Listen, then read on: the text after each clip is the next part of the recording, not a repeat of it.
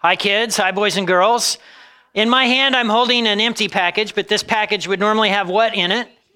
Cheese. This is Kraft Deluxe American cheese. This isn't a cheese product. This is cheese. In 2019, this 24-slice package of American cheese cost $4.59. Any guesses to how much I paid this last week when I purchased this package?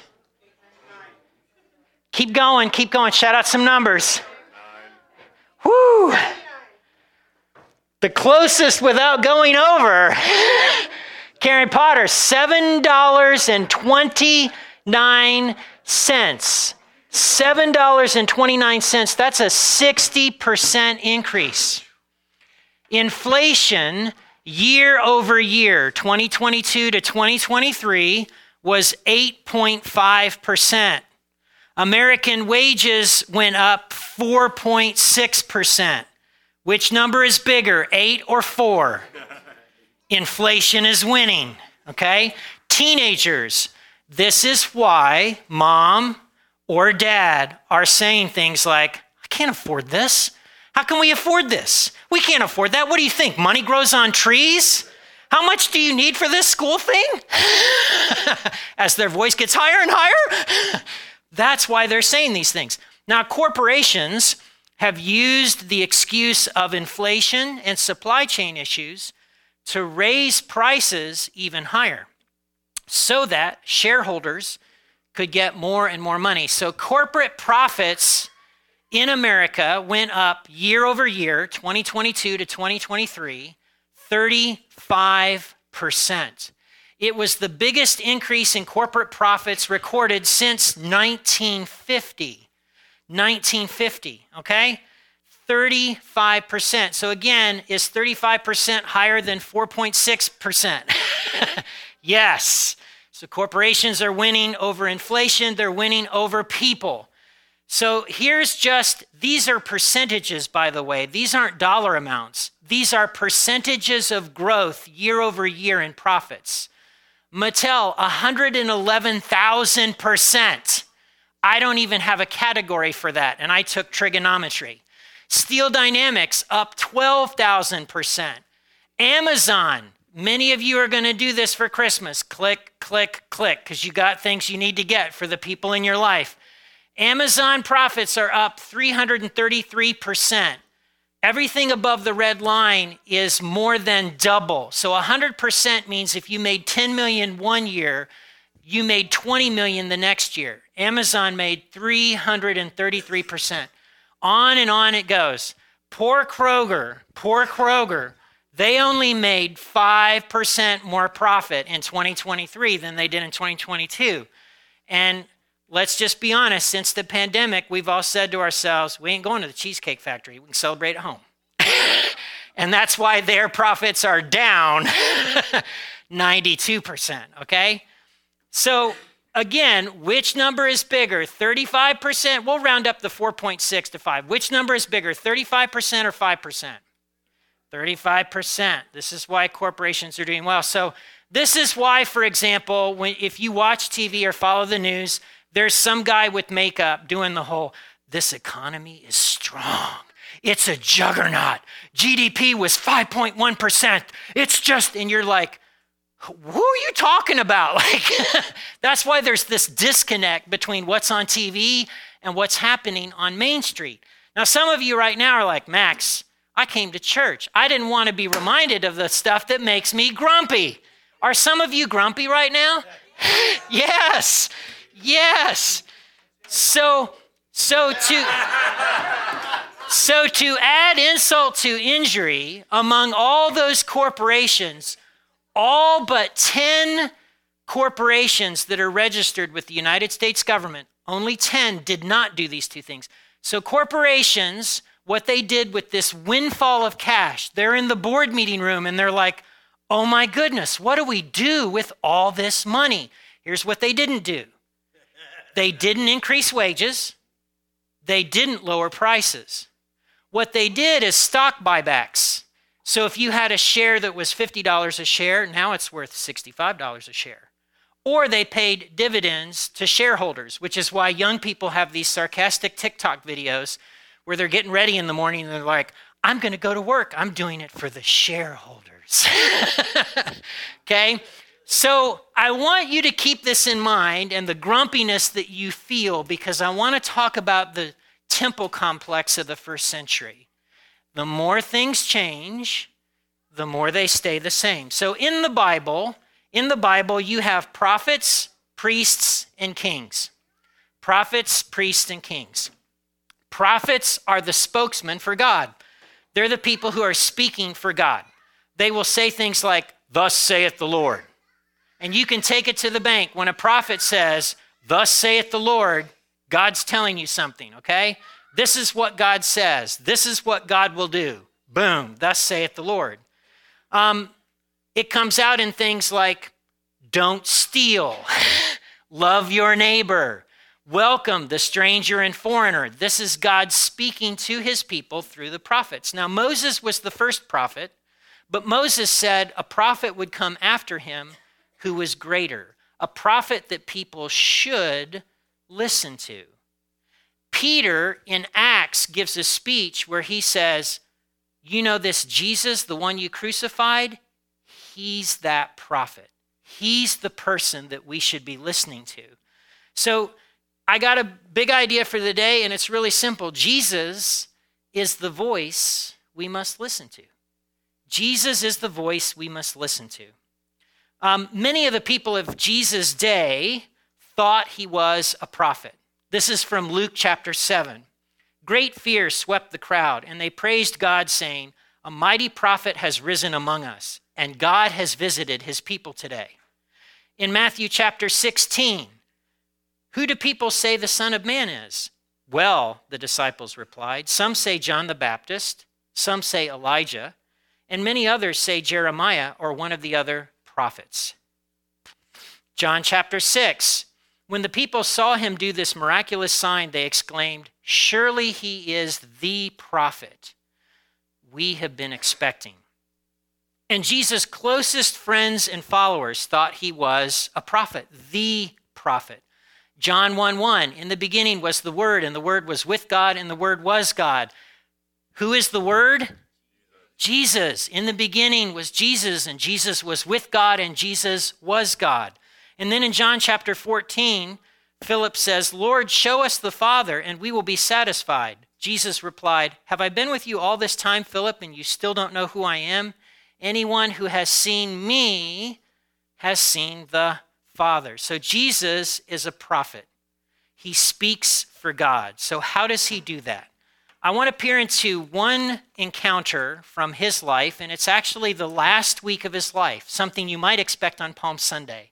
So the baby born in Bethlehem becomes this itinerant preacher announcing the kingdom of God, healing the sick, doing all this kind of stuff, and it culminates in what we call Holy Week. And this is in Matthew chapter 21, and I'm going to read the first 11 verses and unpack a few things. As Jesus and the disciples approached Jerusalem, they came to the town of Bethphage on the Mount of Olives. Jesus sent two of them on ahead. "Go to that village over there," he said. "As soon as you enter it, you'll see a donkey tied there with its colt beside it. Untie them and bring them to me. If anyone asks what you're doing, just say, 'The Lord needs them,' and he will immediately let you take them." This took place to fulfill the prophecy that said, "Tell the people of Israel, look, your king is coming to you. He's humble, riding on a donkey, riding on a donkey's colt." The two disciples did as Jesus commanded. They brought the donkey and the colt to him, and they threw their garments over the colt, and he sat on it. Most of the crowd spread their garments on the road ahead of him, and others cut branches from the trees and spread them on the road. Jesus was in the center of the procession, and the people all around him were shouting, "Praise God for the Son of David. Blessings on the one who comes in the name of the Lord. Praise God in highest heaven." The entire city of Jerusalem was in an uproar as he entered. "Who is this?" they asked. And the crowds replied, "It's Jesus, the prophet from Nazareth in Galilee."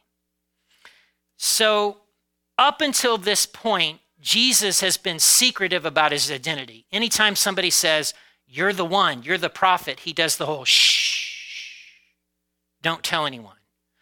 But in this moment, entering Jerusalem, he tells his disciples, go get this donkey, go get this colt, and he gets on it and rides in it. Everybody knows that Zechariah the prophet said this. Everybody knows Zechariah was telling Israel, kings are takers.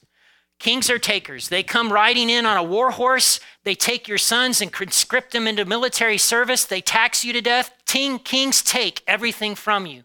But when the true king comes, he's not going to be taking. He's going to be giving. He's going to be humble, riding on a colt.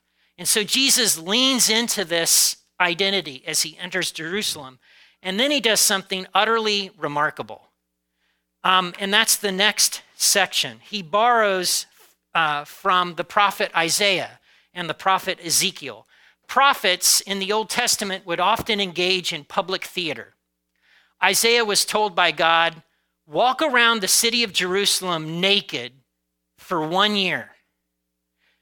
Imagine for a moment that you got a guy in Washington, D.C. who's showing up regularly in front of the White House, in front of the Capitol building, buck naked and doing the whole, I'm here to announce on behalf of the Lord that the Chinese are coming and they're going to take you and they're going to move you up to Canada and down to Mexico and they're going to occupy this land. We'd arrest that guy and throw him in jail for breaking several laws and making us all mad. That's what God told Isaiah to do. And then God told Ezekiel to shave his beard and hair, take a third of it and burn it, take a third of it, throw it in the air and slash at it with a sword, and then take another third and let it just be scattered by the wind. Because that's what God was going to do to his people in judgment. So Jesus enters Jerusalem and enters the temple, and this is verse 12 and following. Jesus entered the temple and began to drive out all the people buying and selling animals for sacrifice.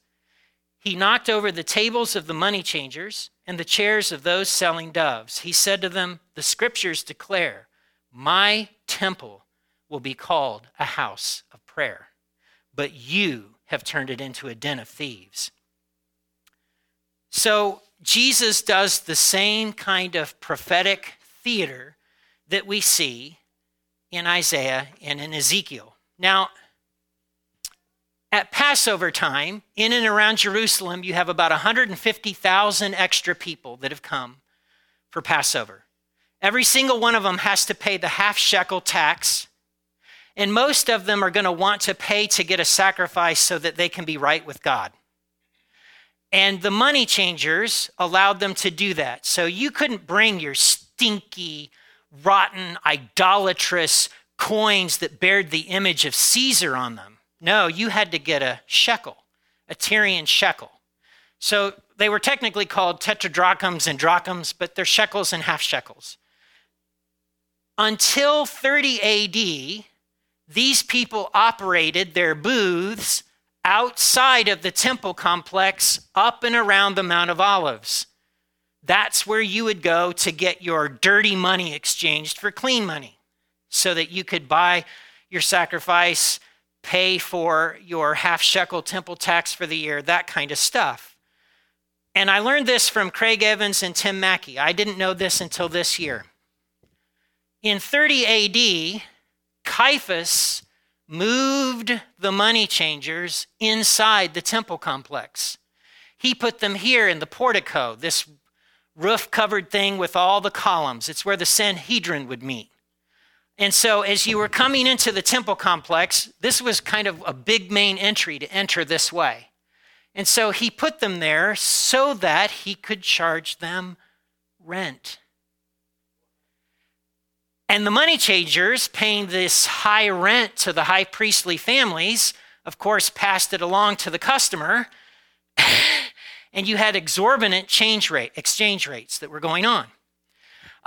In the first century, we read from rabbis who are utterly disgusted at the dowry price paid for the daughters of some of the high priestly families, like Annas and Caiaphas. Record-setting dowries. Like that people were, can you believe this is the dowry? That like not even a king pays that much. Like it was the subject of gossip and animosity. And so it was so bad that Simeon Gamaliel, who's one of the big rabbis of the day, he writes about a woman who had she suffered 5 miscarriages. 5 miscarriages. So in order for it to be right in between temple visits, she's got to offer 5 doves to be clean, to be right with God. Now, the price for a dove was supposed to be, I want to get this currency right, 1 denar, 1 silver denar. But that woman was charged 1 gold denar for each dove, a 25-fold increase. And that's just one woman. One woman's story of her encounter, entering the temple, trying to get right with God, facing the money changers, facing the system, and being at the wrong end, on the wrong street, the wrong end of the stick. The whole system is what? Corrupt. The whole system, the very place that's supposed to be a place of prayer, that's supposed to be a place of refuge for people who are widows and the poor, etc., has become a place where they're further shaken and extorted for money. And Jesus enters into that portico, John tells us, with a whip and drives these people out in a prophetic way. And when he does that, he's echoing Isaiah chapter 56 and Jeremiah chapter 7. I'm just going to read Jeremiah. I won't have to explain it. As soon as I'm done reading, you'll be like, oh, okay? This is Jeremiah chapter 7. The Lord gave another message to Jeremiah. He said, "Go to the entrance to the Lord's temple and give this message to the people. O Judah, listen to this message from the Lord. Listen to it, all you who worship here. This is what the Lord of heaven's armies, the God of Israel, says. Even now, if you quit your evil ways, I'll let you stay in your own land. But don't be fooled by those who promise you safety simply because the Lord's temple is here. They chant, 'The Lord's temple is here, the Lord's temple is here.' But I will be merciful only if you stop your evil thoughts and deeds and start treating each other with justice. Only if you stop exploiting foreigners, orphans, and widows. Only if you stop your murdering, and only if you stop harming yourselves by worshiping idols. Then I will let you stay in this land that I gave to your ancestors. Don't be fooled into thinking that you will never suffer because the temple is here. It's a lie. Do you really think that you can steal, murder, commit adultery, lie, and burn incense to Baal and all those other new gods of yours, and then come here and stand before me in my temple and chant, 'We're safe,' only to go right back to all those evils again? Don't you yourselves admit that this temple, which bears my name, has become a den of thieves? Surely I, the Lord, have spoken, and I see all that is going on here."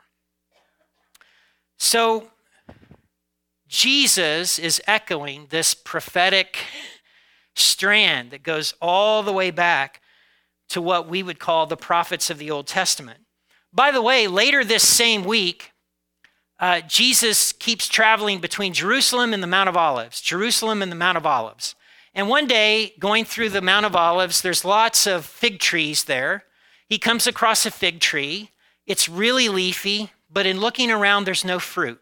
He curses the fig tree. The next day, the disciples are walking by, they're all walking by, and the disciples are like, "Oh, Master, the fig tree that you cursed," like it's all withered and dead overnight. And they're astounded. And Jesus says this, he says, and it's in Mark chapter 11, verses 22 and 24. Jesus said to his disciples, "Have faith in God. I tell you the truth. You can say to this mountain, 'May you be lifted up and thrown into the sea,' and it will happen. But you must really believe it will happen and have no doubt in your heart. I tell you, you can pray for anything. And if you believe you've received it, it'll be yours."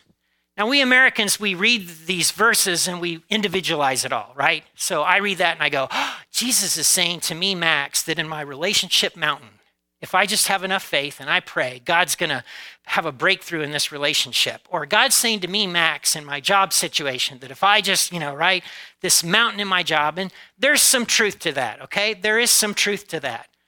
But Jesus is standing on the Mount of Olives, There's only one mountain in view when he says this mountain. Do you know which mountain it is? This mountain is the mountain that has the temple on it. That's what's literally behind him and the disciples. That's literally what they're looking at as he says, say to this mountain, be thrown into the sea, and it will happen. The whip, the money changers, the fig tree, this mountain, it's all summarized by that plaque that I saw in the movie The Shawshank Redemption in the warden's office. And the plaque was this cross stitch, and it said, his judgment cometh, and that right soon. Okay? Jesus tells the truth.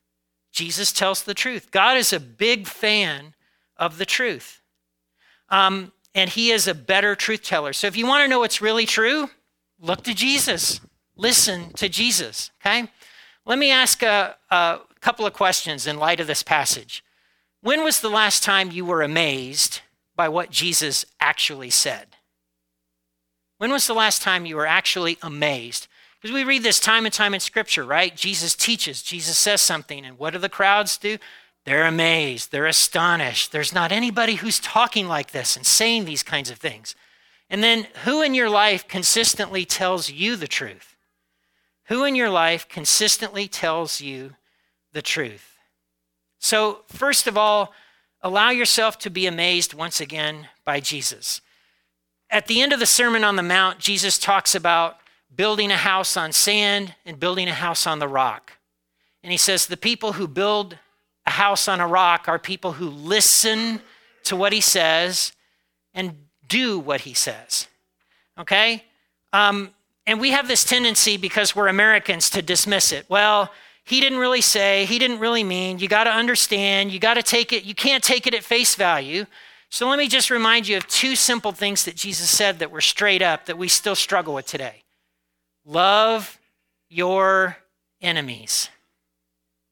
Not tolerate your enemies, not unfriend them on Facebook and all the other ways, like love your enemies. And then if you forgive others, God will forgive you. If you don't forgive others, God will not forgive you. Like, how's that working in our lives? Like, it's 2,000 years later, and it's still astonishing. And then secondly, listen for the voice of Jesus, particularly at Christmas. Let's acknowledge, most of us in this room are Americans. We're living in America. America's version of Christmas is go, go, go, get, eat, whoa, cram it all in, right? And in January, look at those statements and go, oh. Okay, that's America. American Christmas is really about profit and some other things, okay? In that, knowing that that's our context, it would be wise for us to every now and then pause and try and discern the voice of Jesus. And I'll tell you, it's going to sound just like the Jesus in the gospel, just like Jesus in the Gospels. When you stumble, merciful. When you drift, challenging. But it's going to sound just like Jesus in the gospel. I did this about a year ago. I'm going to do this again. I'm going to read a couple of statements, and you tell me if this sounds like the voice of Jesus. Max, you're such a loser and a terrible pastor.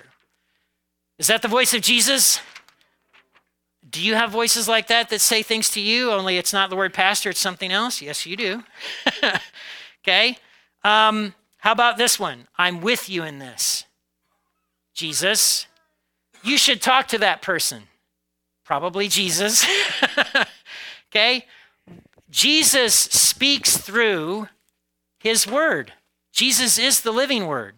So if you're not in the Bible in this season, let me issue a simple challenge to you. Read through the Gospel of Mark, one chapter a day. Mark chapter 1, Mark chapter 2, Mark chapter 3, Mark chapter 4. You do a chapter a day. If you start today, you'll be done by January 1st, January 2nd. And in the season of Advent, you will have read an entire gospel, and I bet Jesus will speak to you because he still speaks through his word. Remember, when Jesus speaks, we hear God speak. Okay? And I need to draw out this thing at the bottom about conviction and shame. So because Jesus tells the truth and because Jesus speaks God's word, on the one hand, Jesus is going to affirm our identity in Christ Jesus. We are adopted sons and daughters. There is nothing that can separate us from God's love. On the other hand, there are going to be these moments in our life because of our behavior or habit or attitude that we kind of face the whip of Jesus. Jesus isn't condemning us as a person. He's drawing attention to the fact that our behavior, our attitudes, our actions are not in line with the way God wants us to live, right? So here's the difference between conviction and shame. Conviction is simply, I've done something disgusting. I've done something bad. Shame is, I am bad. I am disgusting. God doesn't shame. God convicts. Do you see the difference? And that's probably a good thing to keep in mind because you live in America, and I'm going to tell you that America's got lots of shame for everybody these days for all kinds of reasons. God does not shame, God convicts, okay? So Jesus, the prophet, Jesus, the truth teller, shows us God's heart.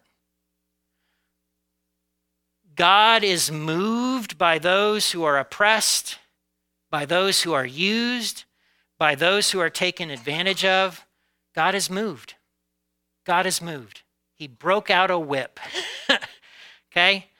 You have a lot of voices in your life these days, but I just want to encourage you on this third Sunday of Advent to listen for the voice of Jesus. And I think God himself says it best. So Jesus goes to be baptized by his cousin, John the Baptist. And there's a voice from heaven that says this, and it's recorded in Luke's Gospel, chapter 9. A voice from the cloud came saying, "This is my son, whom I have chosen. Listen to him." Listen to him.